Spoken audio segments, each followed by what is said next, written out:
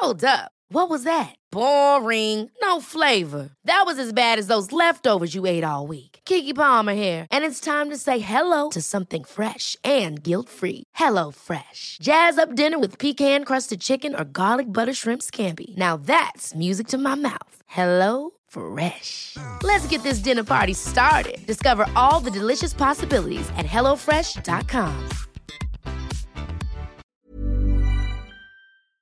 Hormoner är en naturlig och livsnödvändig del av kroppen. Ändå finns det en stor okunskap kring hormoner och vi märker att många inte känner till hur menscykeln eller olika preventivmetoder fungerar. Den här okunskapen kan skapa en rädsla för hormonbehandlingar eller hormonella preventivmetoder och också göra det svårt att veta om och när man ska söka vård för mensrelaterade besvär. Hormoner diskuteras ofta i media, men ibland saknas en vetenskaplig grund för informationen och osanningar och myter sprids och får fäste. Vi på Babys podcast tror att kunskap kring kroppen och dess funktioner bidrar till en stärkt självbild och ett ökat välmående hos kvinnor. Det är ju just därför vi gör den här podden. Kunskap är makt helt enkelt. Därför vill vi tipsa om en hemsida där du kan få den vetenskapligt grundade fakta du behöver och förtjänar. Hormonguiden.se är ett initiativ av Gedeon Richter och är en hemsida framtagen i syfte att öka kvinnors kunskap om hormoner. Som barnmorska och gynekolog gillar vi verkligen den tydliga informationen med bra bilder, strukturerad genomgång av menscykel och preventivmedel. Gör dig själv en tjänst och skaffa dig mer kunskap om din kropp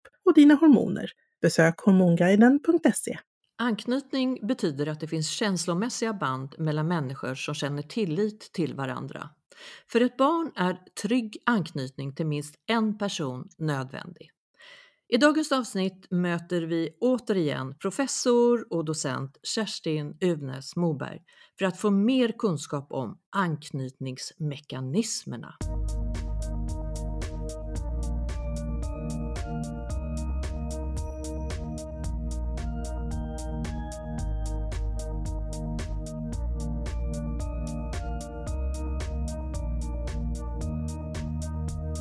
Välkommen Kerstin Uvnäs Moberg. Tack. Det är underbart att ha dig tillbaks i poddstudion. Ja, men det är kul för mig också. Ja, det hoppas jag. Du kan ge så mycket kunskap i det här. För så här är det väl ändå att barn kan knyta an till flera personer men inte till hur många som helst. Och man brukar prata om att det finns ett behov av specifik anknytning. Förmågan att knyta an kan ju se olika ut, vara olika stark och vara olika känslig. Mer om detta, Kerstin. Anknytning. Ja, anknytning. För det första tycker jag det är ett mycket bredare begrepp än bara anknytning mellan barn och föräldrar. Föräldrarna knyter också an. Alltså anknytning är ju egentligen ett mycket, mycket brett begrepp som handlar om att 2 eller 3 eller flera individer på något vis kopplas ihop. Sen har man ju på något vis då i vissa psykologiska sammanhang kanske reserverat ordet anknytning för barnets anknytning till föräldrarna som sen då utvecklas till barnets framtida möjlighet att knyta an till andra människor. Men egentligen är det att, kan man säga, begränsa begreppet anknytning. För det är i grunden väldigt, väldigt generellt. Alltså de system som är indragna i anknytning, de är ungefär likadana vare sig det handlar om hur ett barn knyter an till mamman eller hur mamman knyter an till sin baby, till exempel under graviditet och förlossning. Eller om vi har ett par som knyter an till varann. Eller om vi har kanske till och med en grupp som blir lite grann bondad till varandra. Så att det här är ju också alltså ibland får ju de här begreppen en lite för smal tolkning när man då beskriver dem med sådana här ord, när det i själva verket är någonting väldigt större. Men, och sen är det ju också så att det här med, som jag också ser mer och mer, är att man talar om att bonding eller attachment eller anknytning skulle vara någonting som är rent psykologiskt. Det är ju faktiskt inte det. Utan det kommer hos de två parterna att också så att säga inbegripa, skulle jag vilja säga, ett antal rent fysiologiska system som just stresssystemet och det här med att må bra och känna sig avslappnad. Det är ju inte psykologi i sig, det är ju egentligen att de här, så att säga, banden gör så att man får en hel kaskad av effekter i bägge två som gör att man blir lugn och mår bra.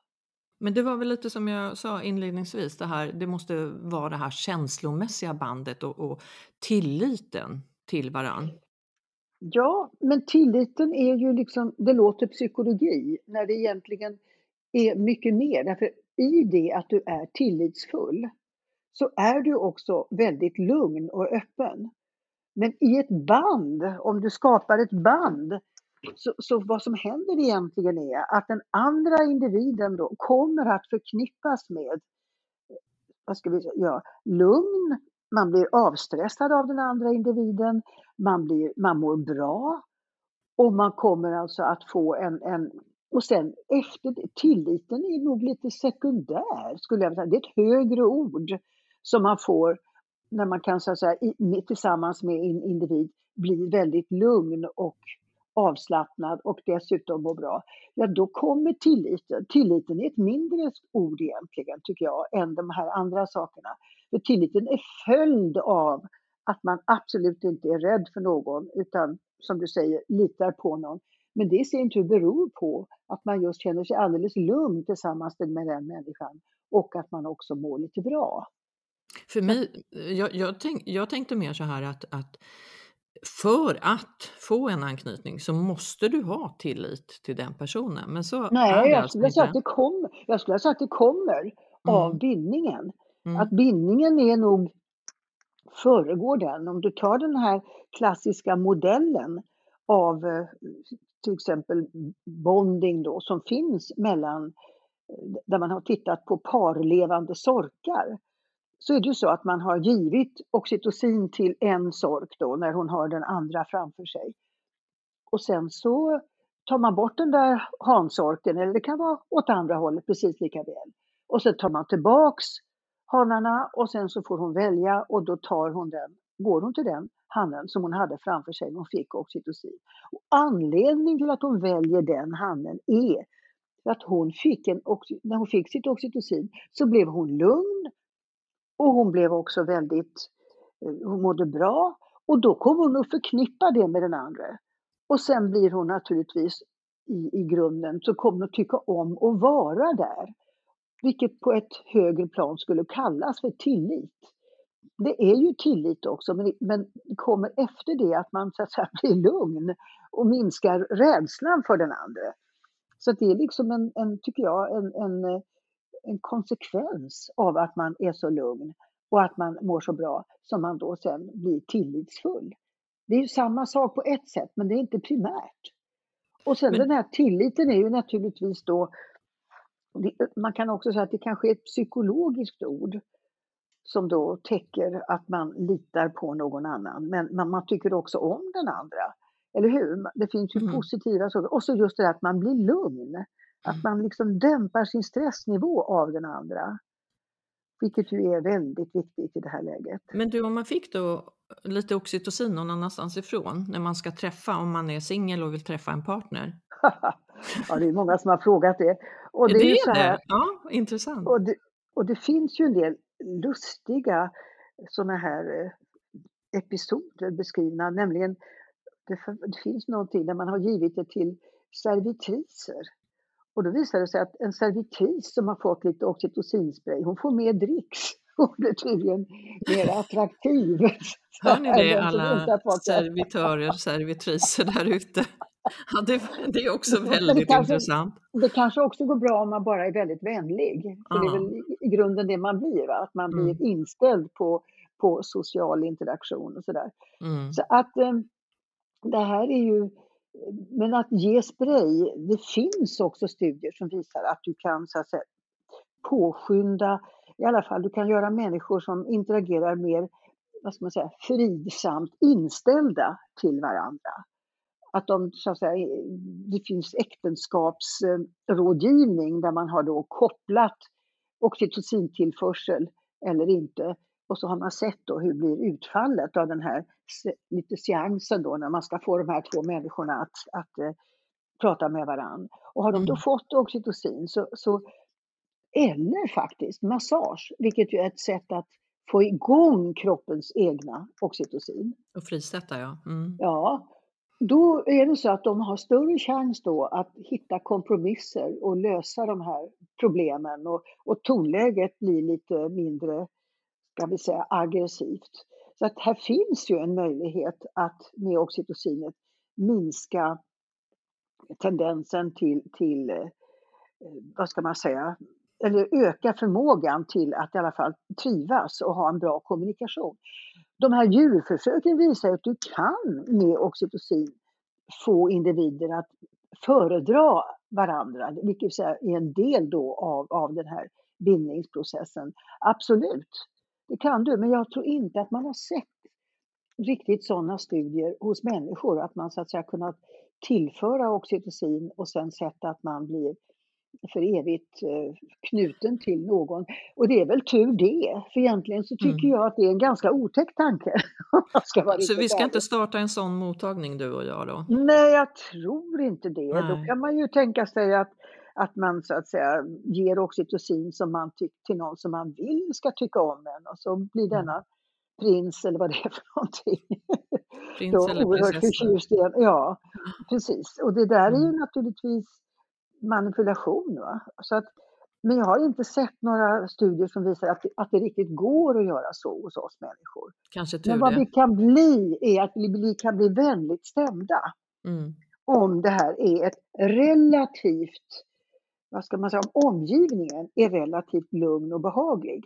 För det är ju en annan sak som jag ofta brukar ta upp det här med oxytocinet, att är det för stökigt, då funkar inte oxytocinet, för då stängs det här av. Utan det måste vara en relativt lugn miljö för att de här effekterna ska komma till uttryck. Vare sig man ger oxytocinet eller du ska få fram ditt eget.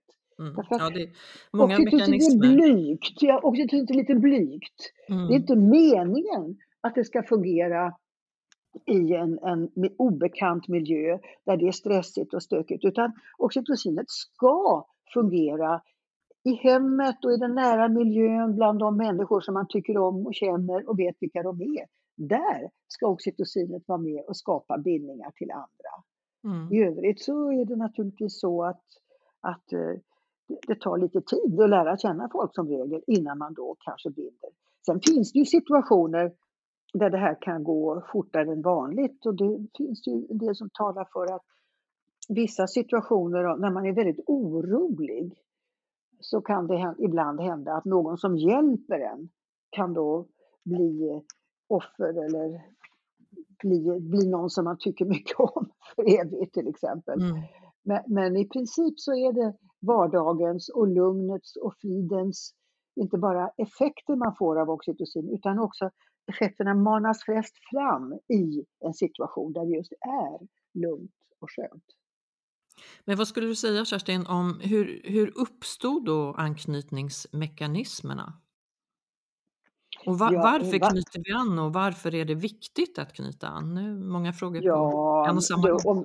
Det beror naturligtvis på vem vi pratar om. Om vi talar om ungarna till exempel, så finns ju det här med anknytning beskrivet väldigt väl hos olika djur. Och då kan man säga att om du tar en liten råtta som föder, så är inte anknytningen från barnens sida så otroligt viktig, för att de kan vare sig röra sig eller se eller någonting, så de ligger snällt hos mamman. Så det där växer ju fram lite senare.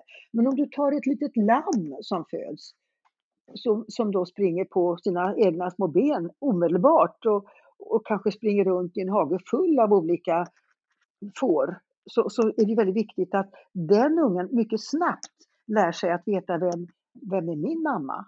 Vilken av alla de här är det som är min mamma? Och där sker detta genom att den här lilla ungen diar. Och då frisätts oxytocinet. Och då kommer den här ungen att lära in mammans utseende och kommer att, så att säga, koppla henne till, som jag sa innan, lugn och behag och också välmående. Och då kommer det här att bli ett band selektivt till henne.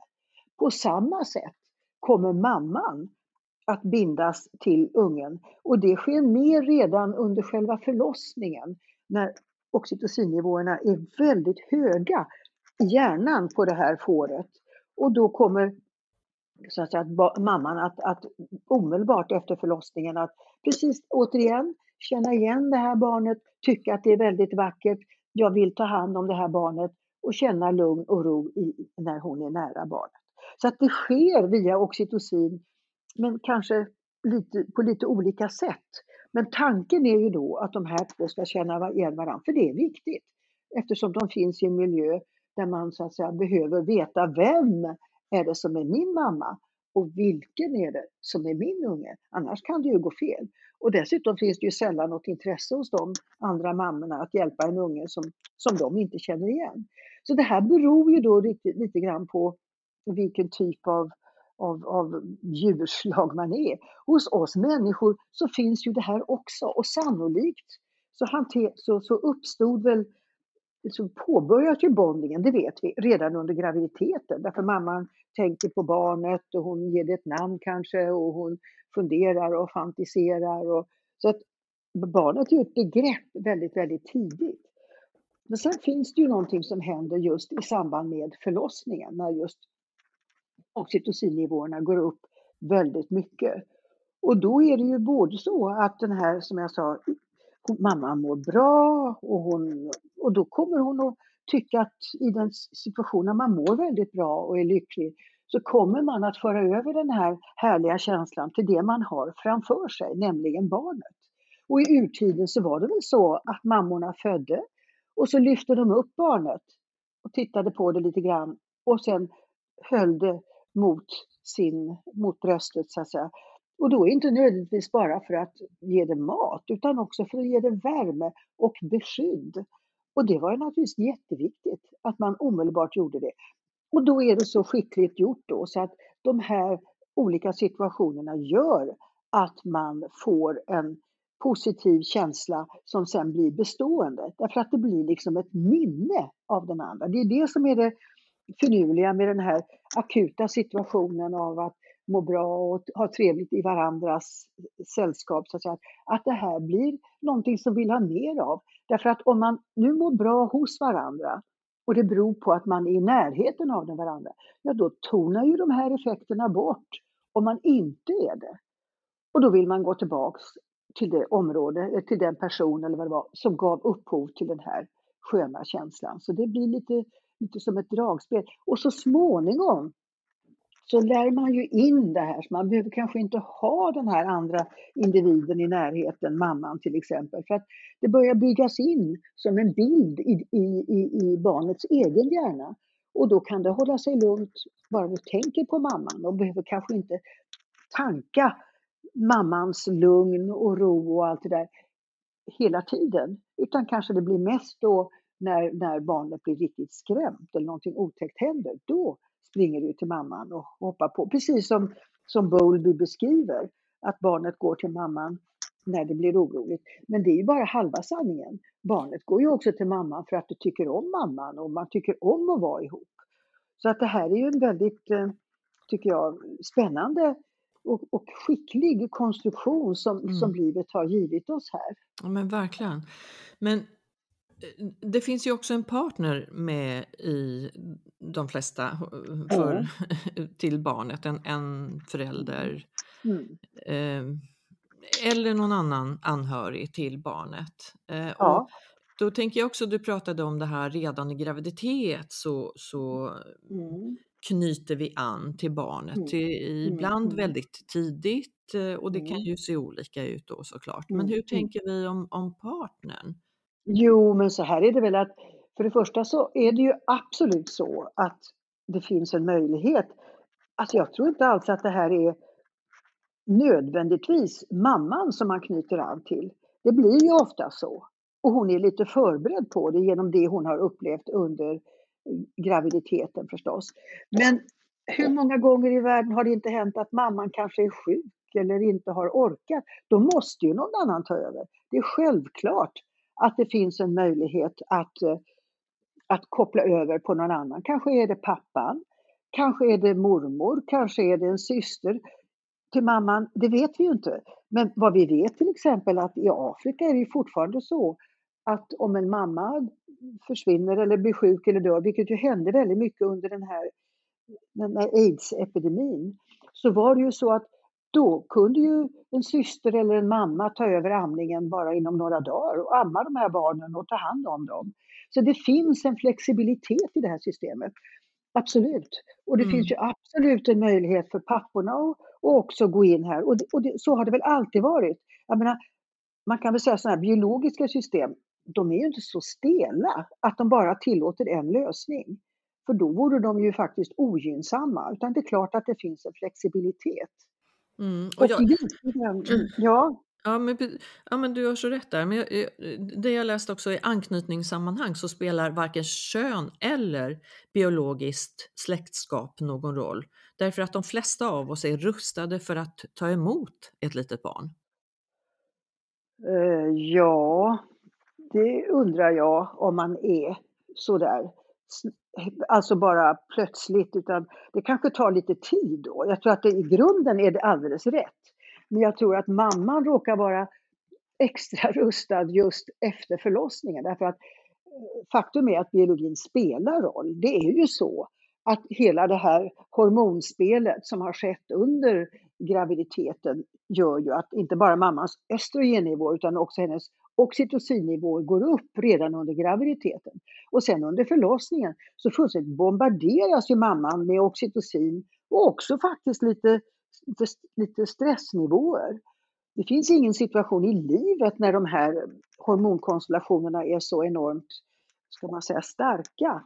Och det är klart att det där påskyndar bindningen till barnet. Och vi vet ju också att det finns någonting som heter den här the golden hour eller the early sensitive period som väl egentligen är de 2 första timmarna efter förlossningen.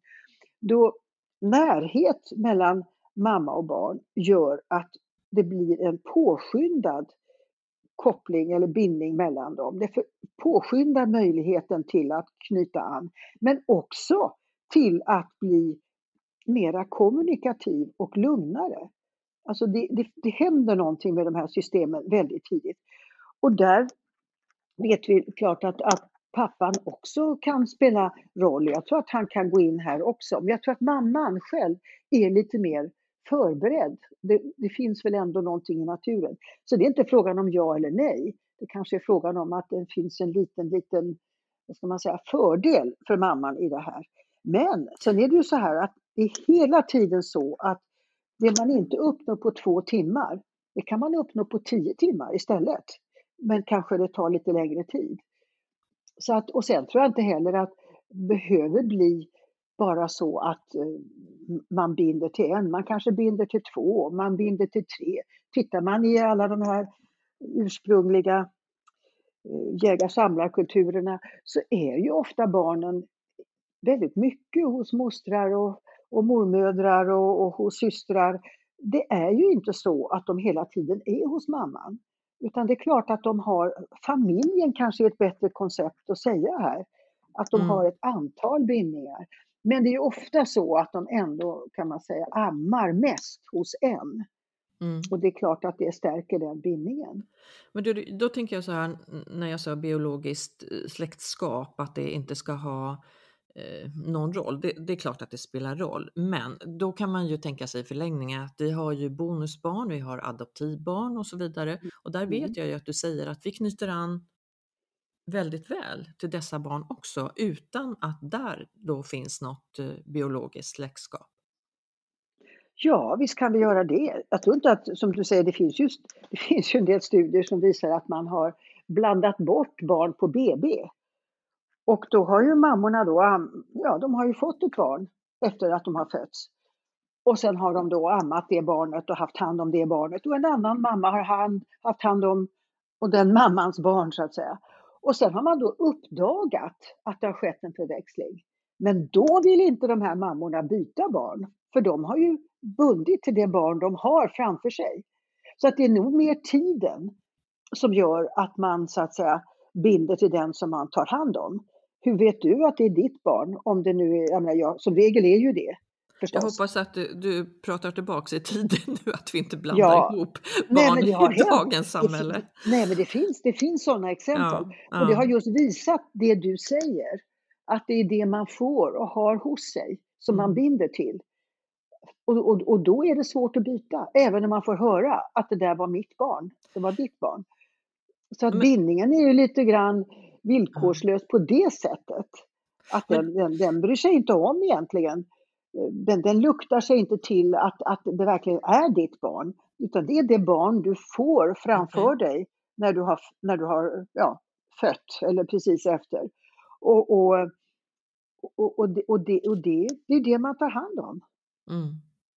Men du, förr i tiden då, och nu pratar vi long time ago, då hade man ju barnsalar, och då vet jag att det sades att man kunde, och när barnet då togs ut i den här barnsalen, man inte hade barnet som vi idag rekommenderar hela tiden och hud mot hud och så vidare, då kunde man ändå, utan att, alltså första timmarna, så kunde man ändå peka ut att det här är mitt barn i en barnsal där det kanske låg 20 bebisar, typ.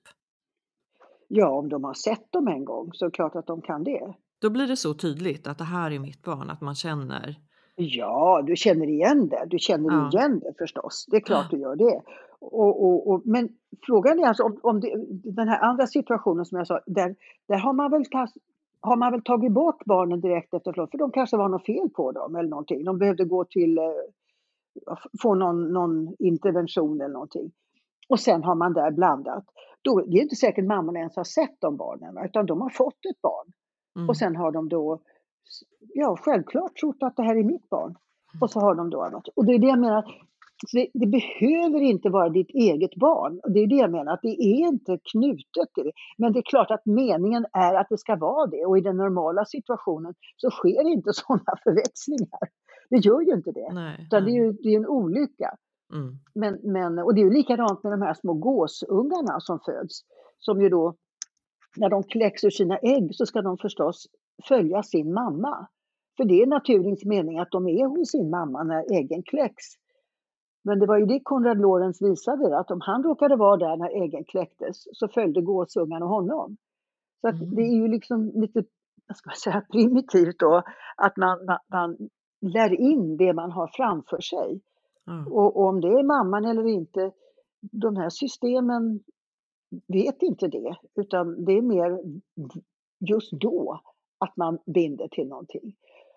Så att, men som sagt, naturen har väl tänkt sig då att det är mamman eller pappan. Och är mamman inte där, då kan någon annan gå in. Självklart är det så.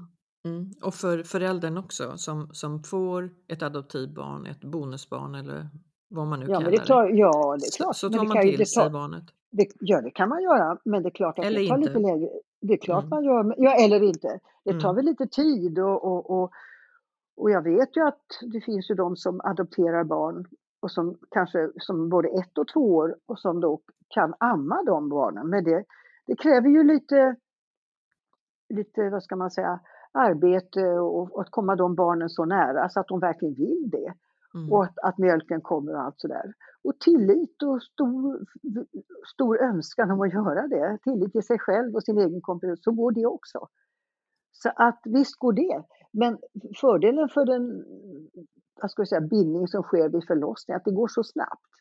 Därför att alla de här systemen är hypade. De är igångsatta för att komma igång direkt efter förlossningen. Och det tycker jag låter så meningsfullt. Ja, absolut. Men du, vad kan då skada anknytningen? Vad kan utgöra ett hot?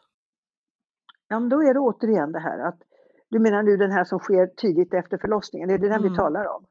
Ja, det är ju återigen det här att alla de här systemen som jag pratar om, oxytocin, de kommer ju mest och bäst till uttryck i en miljö där mamman känner sig trygg, där hon kanske känner att det inte är så förskräckligt många människor som springer där, utan det är några som hon har förtroende för, kanske pappan och kanske någon vän eller någon barnmorska eller doula, men inte 100 och inte 10, en viss grupp människor som hon känner igen. Att det inte är för bullrigt, att det inte är för ljust, att det är en fin och lugn miljö. Och då kommer den här mamman att så att säga maximalt få igång sitt oxytocin och då går det här fortare. Och det gäller barnet också med all sannolikhet. För barnet är ju lika aktivt i det här. Barnet binder ju och mamman binder och det är ju samma system som går igång. Och det finns, som jag sagt, igångsatt bara det av att man har gått igenom förlossningen. Och sen förstärks de här effekterna dels av att man bara har hud mot hudkontakt. Det är extremt effektivt. Och sen förstås ännu mer om man dessutom då ammar inom de här 2 timmarna. Då drar man igång de här bindningssystemen ännu mera. Så att det är ju därför man har den här, vad ska man säga, otroligt snabba perioden i början. Men då vill jag ju återigen säga att så dum är ju inte biologin att det inte skulle gå att knyta an senare. Bara det att då får man ta lite längre tid på sig, ha lite mer hud mot hud, kanske under lite längre perioder. Och så kommer det här ändå. Så att, men det finns en period i början när naturen tänkte sig att det här ska ske. There's never been a faster or easier way to start your weight loss journey than with PlushCare. PlushCare accepts most insurance plans and gives you online access to board-certified physicians who can prescribe FDA-approved weight loss medications like Wegovy and Zepbound for those who qualify. Take charge of your health and speak with a board-certified physician about a weight loss plan that's right for you.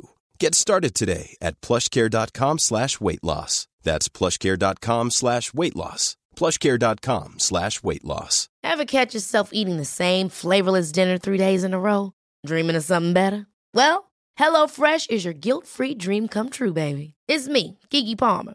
Let's wake up those taste buds with hot, juicy pecan-crusted chicken or garlic butter shrimp scampi. Hello Fresh. Stop dreaming of all the delicious possibilities and dig in at HelloFresh.com. Let's get this dinner party started.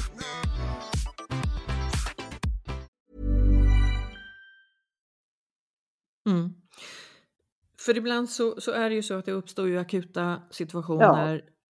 Det blir akuta kejsarsnitt eller mamman blir sjuk, dålig på något annat sätt och olyckligtvis separeras från barnet.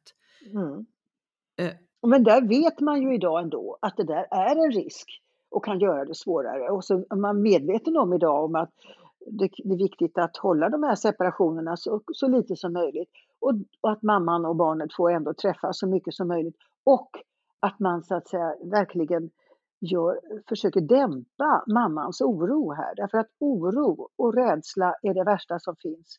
För då bryter man ju den här förtrollningen som man kan säga att den begynnande anknytningen är.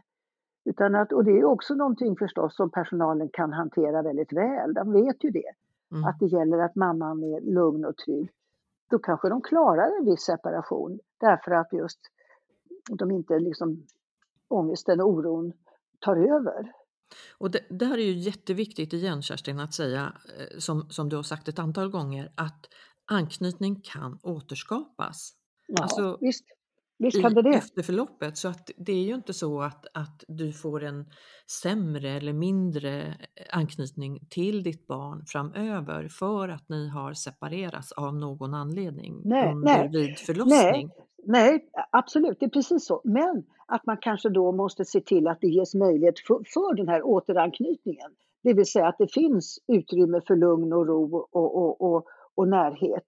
Så klart att det går att återknyta. För det är ju ett kan man kalla det, biologiskt system som alltid finns där. Men som bara råkar vara lite superstark direkt efter förlossningen. Därför att en gång i tiden var det oftast då man möttes. Men det är klart, det finns där alltid. Det finns där senare. Och då utbyter man med lite längre tid istället.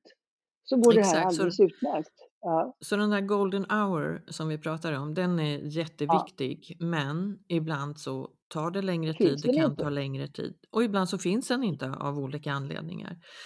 Och ibland så finns den inte fast vi har möjlighet. Ibland så känner man ju inte direkt anknytning till sitt barn. Vad gör man? Ibland känner man ju skam och rädsla att den där rosa bubblan inte infinner sig.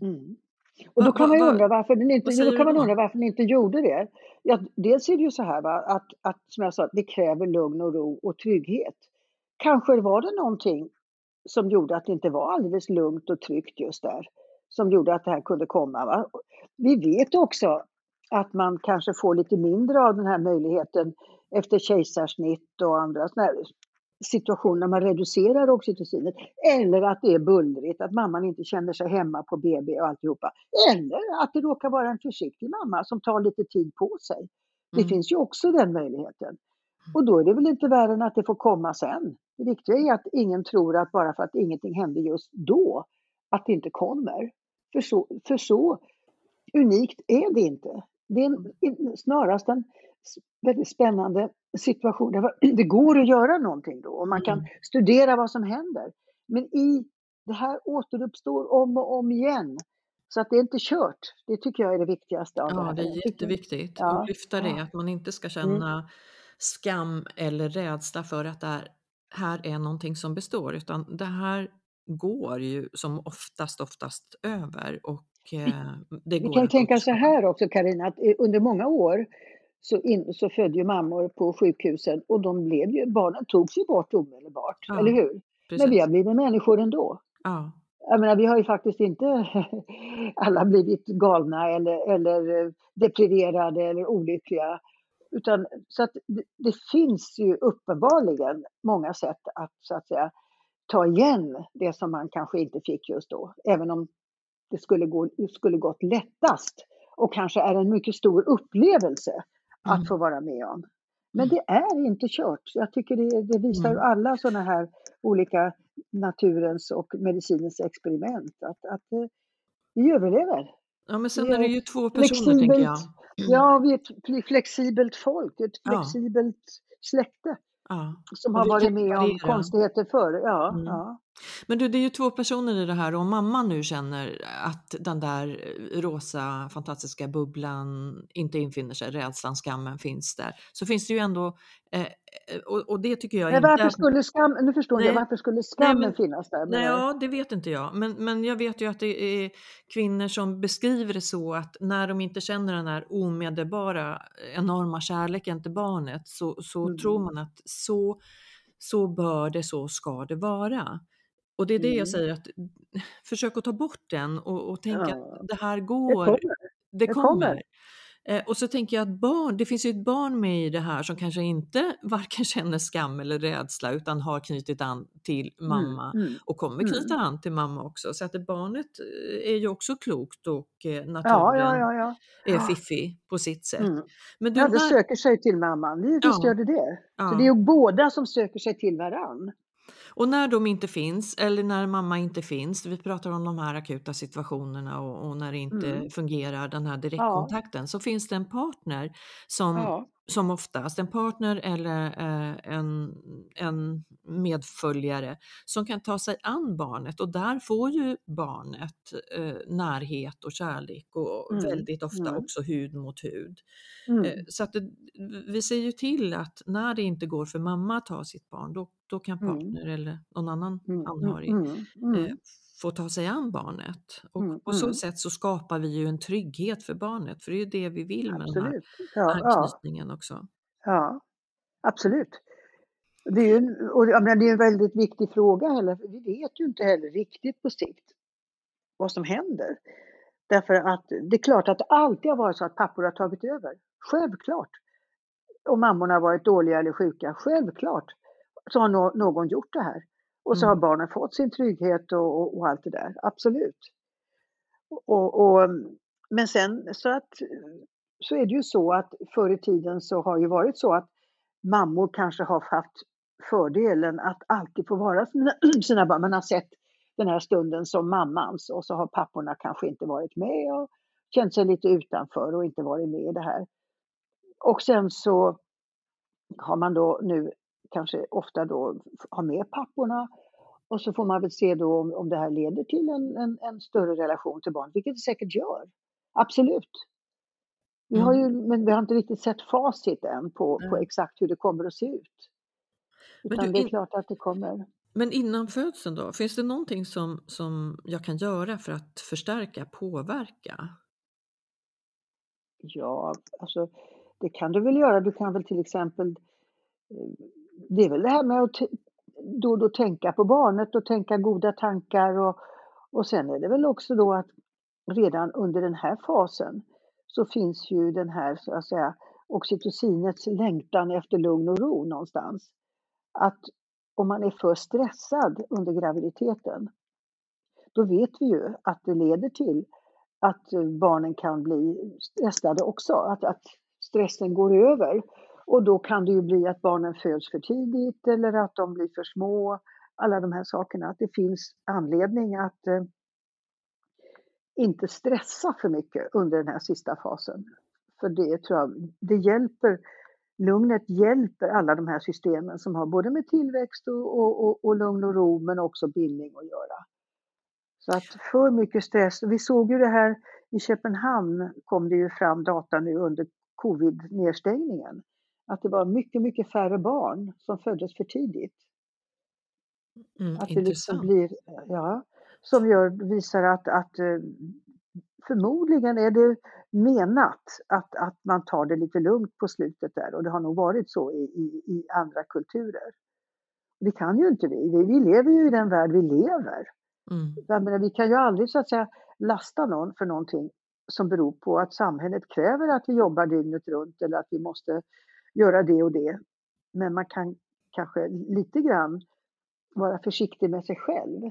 Så mycket man kan ro över. Stanna upp lite i vardagen. Stanna upp lite grann, ja just det, den där sista tiden. Ja. Men du, för det var ju en av mina frågor till dig också, den här covid-tiden som vi har haft och som vi nu fortfarande har.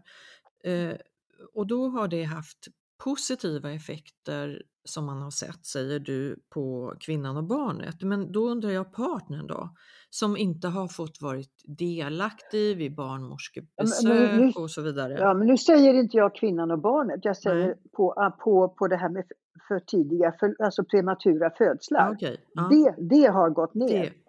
Väldigt tydligt. Vilket talar för att det finns ett stressmoment i att man föder för tidigt. För det normala är ju att man ska föda vid 40 och det kan ju vara en stress som man inte riktigt vet vad det är. Men när de då fick vara hemma mera eller var tvungna att vara hemma mer så minskade alltså antalet för tidiga födslar. Vilket talar för att det har någonting med, att det fanns någon typ av lugn i detta.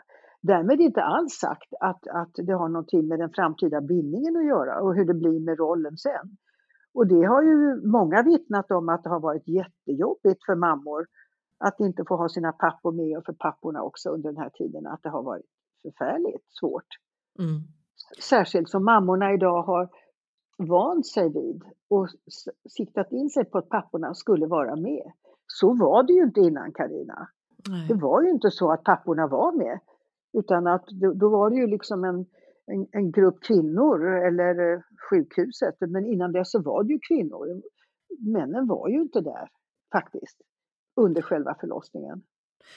Så till frågan igen om du tror att partnern har drabbats, att det har blivit svårare med anknytningen för partner som då inte har varit delaktig i de här besöken.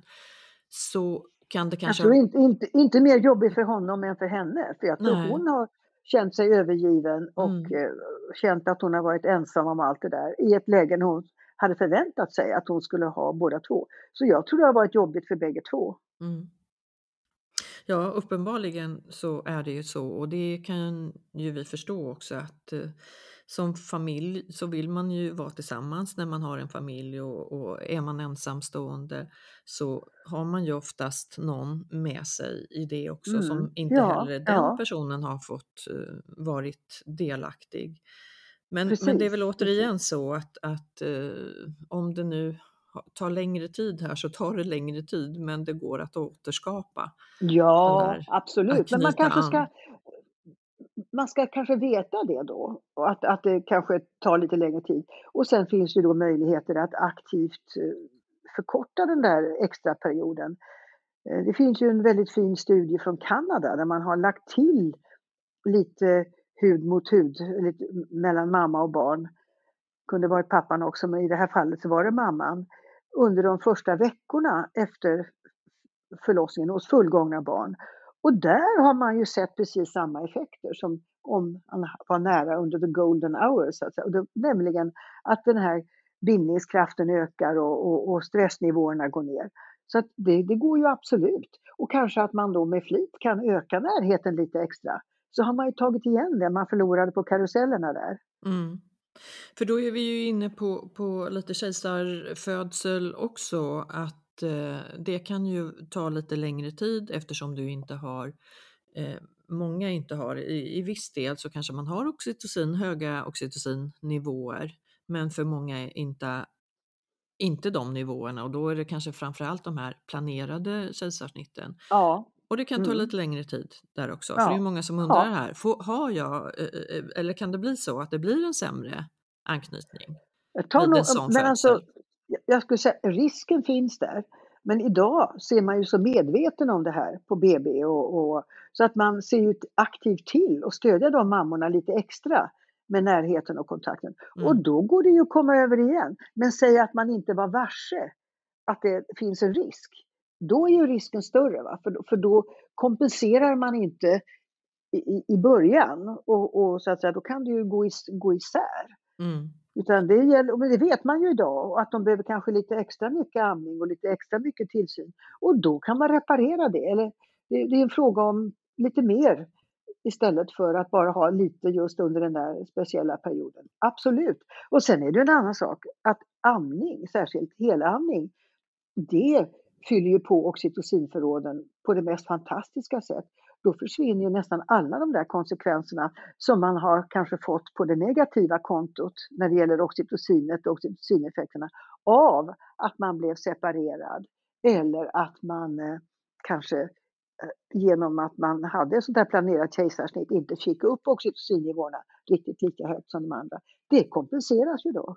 Och sen finns det ju andra terapiformer idag. Det finns babymassage, det finns alla möjliga sätt att liksom öka interaktionen och därmed få igång den här, vad ska jag säga, bilaterala effekten som gör att båda binds till varann och du vet, genom beröringen och lugnet.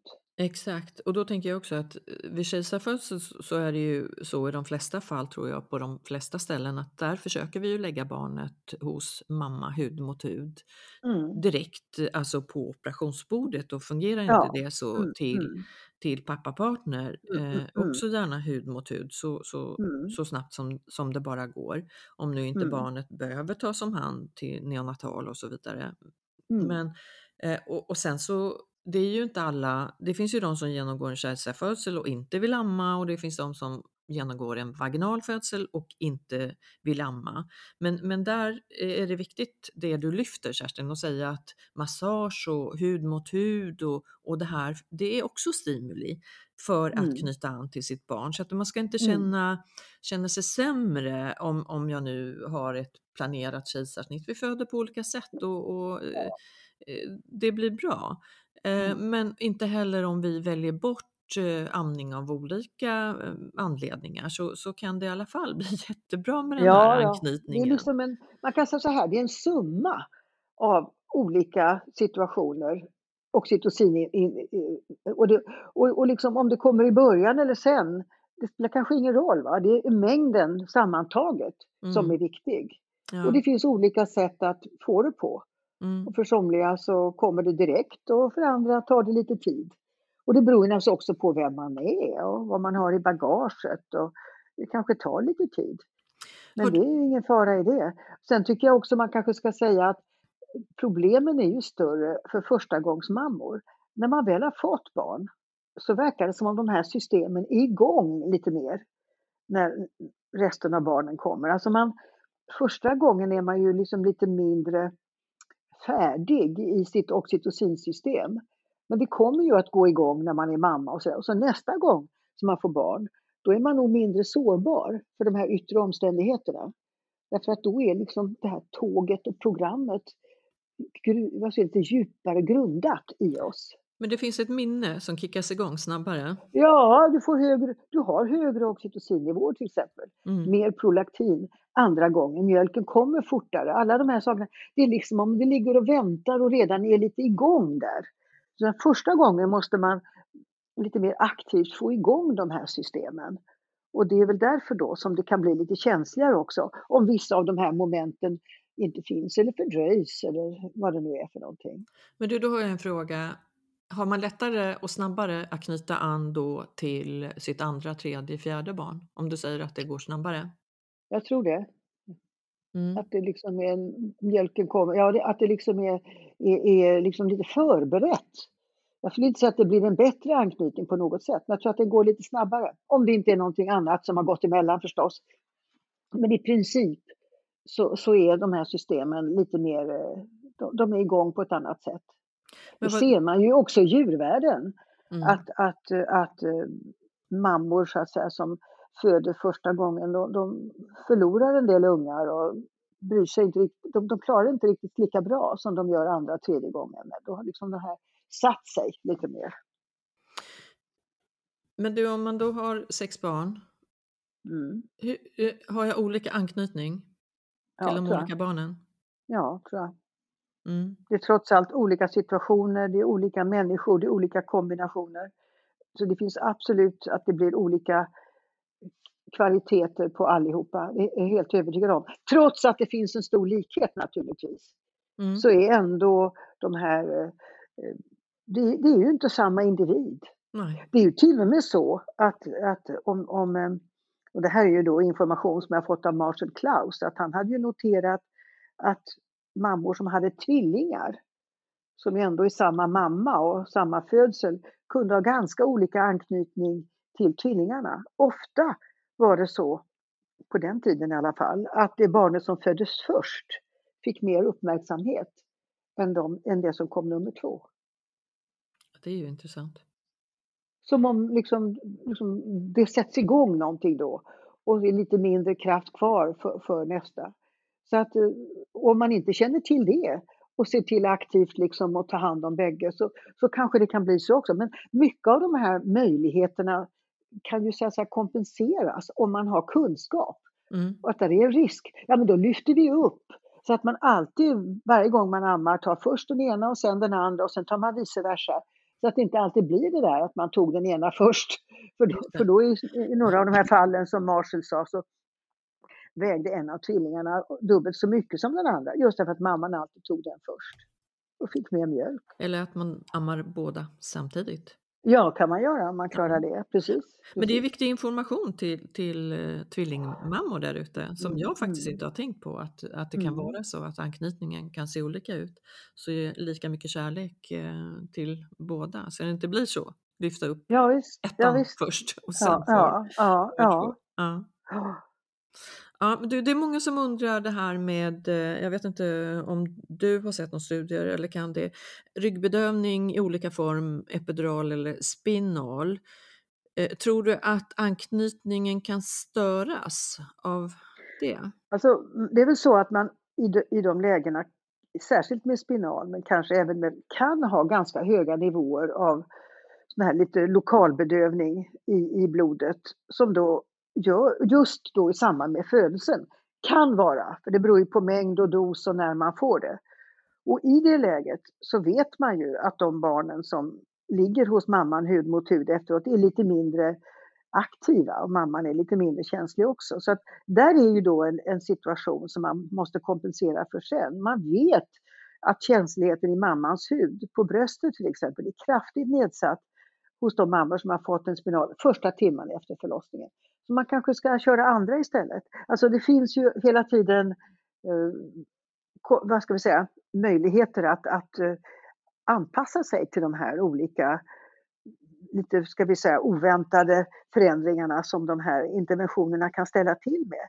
Men helt klart, så om man inte tänker på det och inte så att säga anpassar sig efter det, så kan det också skapa en situation när den här, ska vi säga, golden hour blir lite diffusare eller inte riktigt lika tydlig. Men som jag sa, man kan kompensera timmarna efter, man kan ha lite mer interaktion och så blir det säkert precis lika bra. En annan fråga som jag vet många har ställt också, Om den där första anknytningen eller sämre anknytningen eller hur man nu ska uttrycka det, kan det innebära nedsatt känslighet för barnet senare i livet som kan ge upphov till exempel, vi pratar mycket diagnoser idag av olika slag, ADHD, ADD och så vidare. Så vidare. Har man sett något sånt i studier? Alltså det här är väldigt svåra frågor tycker jag. Men man kan väl säga att har du en väldigt god och nära relation till barnet, då vet vi ju att det är gynnsamt. Så kan man säga. Ja. Och vi vet ju naturligtvis att separationer är lite mer ogynnsamt och kan då leda till senare problem. Så det gäller ju att hålla igång den här kontakten tidigt och göra det optimalt under den perioden. Så ökar nog chansen för att det. Men återigen, det kan ju hända att det kan ha varit lite struligt med relationen och sen plötsligt så är det som om mamman och barn blir jätteförälskade i varandra lite senare och då löser sig alltihopa. Så att det är ju inte förlorat. Nej. Men det finns data som visar att det som kallas secure attachment eller trygg anknytning, de barn som har det, de har i livet en lite större chans att få utveckla bättre relationer och de har också något större risk eller minskad risk att få ångest och depression och också vissa sådana här smärt- och inflammationssjukdomar. Så att det är någonting att få igång det här oxytocinsystemet som är väldigt viktigt för framtiden. Och därför så menar jag att det kanske inte bara är den här golden hour utan vi får väl se till att mammor kompenserar sen om inte den blev av. Så kommer de ju också i åtnjutande av det här positiva. Och kom ihåg Carina, det är ju inte bara bebin. Mamman har ju också positiva effekter av det här. Det visar sig ju då i långtidsstudier att mammor som har ammat mycket, det vill säga varit nära sina barn skulle jag vilja säga, mycket, haft flera barn och varit nära dem länge, de blir mindre sjuka också i hjärt-kärlsjukdom, får mindre reumatoid artrit, alltså ledgångsreumatism. Så att det är ju hela tiden så att man har tendens att titta på en, men det är två som hjälper varann. Ja, det måste man komma ihåg. Ja, eller fler. Men alltså, i den situation när man just är nära varandra är det ju två, eller hur? Och då går effekterna åt bägge håll. Men du, de som väljer att inte amma utan ger flaskmatar då, de skulle ha en fördel av att flaskmata hud mot hud. Ja, så att man får den där nära kontakten. Ja, det tror jag. Absolut. Eller man kan ha huden vid något annat tillfälle kanske. När man, ja, men också. Ja, men absolut. Absolut. För det är ju egentligen det som det är i hög grad. Och du, vad skulle du säga till mammor då som inte känner den där anknytningen eller kärleken eller det där omedelbara? Skulle man istället för att känna att jag har inte de känslorna just nu, skulle man rekommendera att ta barnet till sin partner mera? Det är svåra frågor, Carina. Jag vet inte om jag kan svara på det. Det låter ju som att lite fly problemet tycker jag. Att om man låter partnern ta väldigt mycket. En del av de här negativa känslorna kanske man kommer över. Om man just har en hel del hud mot hud. För det kan ju vara läkande också. För den här typen av känslor. Så jag tror att det är från fall till fall det här. Och jag tror att liksom bara säga att nej, det får du ta hand om. Det är ju det bästa sättet att inte få någon anknytning. Att inte liksom ta sig någon plats själv alls. Det tror jag nog man ska se till att man får. Ja. Och kanske också se till att tala om för sig själv att man är just en bra förälder oavsett. Och att du är liksom bäst för barnet oavsett vad du känner. Att jobba på anknytning, att ha ditt barn nära. Men finns det ställen att vända sig till vad du säger? Jag kan säga att man ska ta kontakt om man känner att det här är ett problem. Då kan man ju ta kontakt i första hand med BVC. Där man ju det är väl har dit kontakt man måste med vända barnet. sig. För att få vidare hjälp. För är det så tycker jag inte att man ska gå en längre period utan söka hjälp så att man får det stöd. Att man kommer, för det kan ju vara bara något litet. Dels kan det ju vara så att mamman är deprimerad och då ska hon ju ha hjälp för det. Ja. Eller också så ska det ju vara kanske man med någon mycket enkel åtgärd kan låsa upp det som gick fel. För ofta är det ju väldigt, vad ska man säga, enkla saker som kan ha gått på tok. Så att det är klart att man ska be om hjälp i det läget. Absolut. Ja, det tycker jag också att man ska göra för att ni ska få det så bra som möjligt i föräldraskapet och kunna njuta såklart. Ja, det är många viktiga ämnen och det är jätteintressant med det här med anknytning. Jag vet inte om anknytning, om det är ett bra ord överhuvudtaget. Vad skulle du vilja kalla det? Ja, anknytning, men det får ju inte vara så att man bara tror att det är barnet som knyter an. Det är ju liksom båda och, va? Det är ju föräldrarna också. Ja. Anknytning har på något vis kommit att liksom lokaliseras till barnet. Det har blivit en slags språkförbistring, liksom attachment också då är barnet. Jag tycker nog, och trygg anknytning, jag menar, det finns ju som jag sagt, jag tycker det är från båda håll här. Man glömmer lätt den ena. Alltså, ibland så talar man bara om mamman och inte om barnet. Ibland talar man bara om barnet och inte om mamman. Det är ju båda två, eller pappan och mamman och barnet, eller pappan och barnet.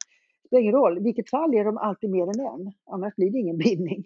Eller hur? Nej, precis. Och barnet behöver ju någon typ av trygghet, närhet och behöver ju någon. Ja. Jag skulle säga att det behöver mamman och pappan också egentligen. Ja, exakt. Men du, för att knyta ihop den här säcken så kan vi väl säga att se till att pausa i vardagen som gravid för den där prenatala anknytningen. Ja, i alla fall på slutet där, när så mycket sker. Så om man pausar där lite grann så tror jag att man har lite större, man ger bebisen en lite större chans. Pausa lite grann från vardagen och stressen tänker jag för att få in lugnet. Tidig hudkontakt och kroppskontakt är ju någonting som vi rekommenderar. Och det var ju ett väldigt intressant avsnitt, Kerstin, och du är snart tillbaks hoppas vi. Det finns ju många ämnen om det här. Många hormoner men framförallt oxytocinet involverat i anknytningen. Kerstin Nunez Moberg, stort och varmt tack till dig. Ta väl hand om dig.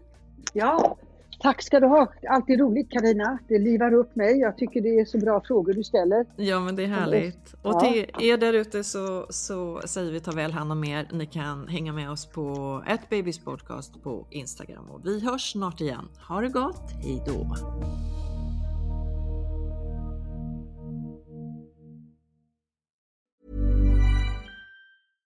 Imagine the softest sheets you've ever felt. Now imagine them getting even softer over time. That's what you'll feel with Boll & Branch's organic cotton sheets. In a recent customer survey, 96% replied that Boll & Branch sheets get softer with every wash. Start getting your best night's sleep in these sheets that get softer and softer for years to come. Try their sheets with a 30-night guarantee. Plus, get 15% off your first order at bollandbranch.com. Code BUTTERY. Exclusions apply. See site for details.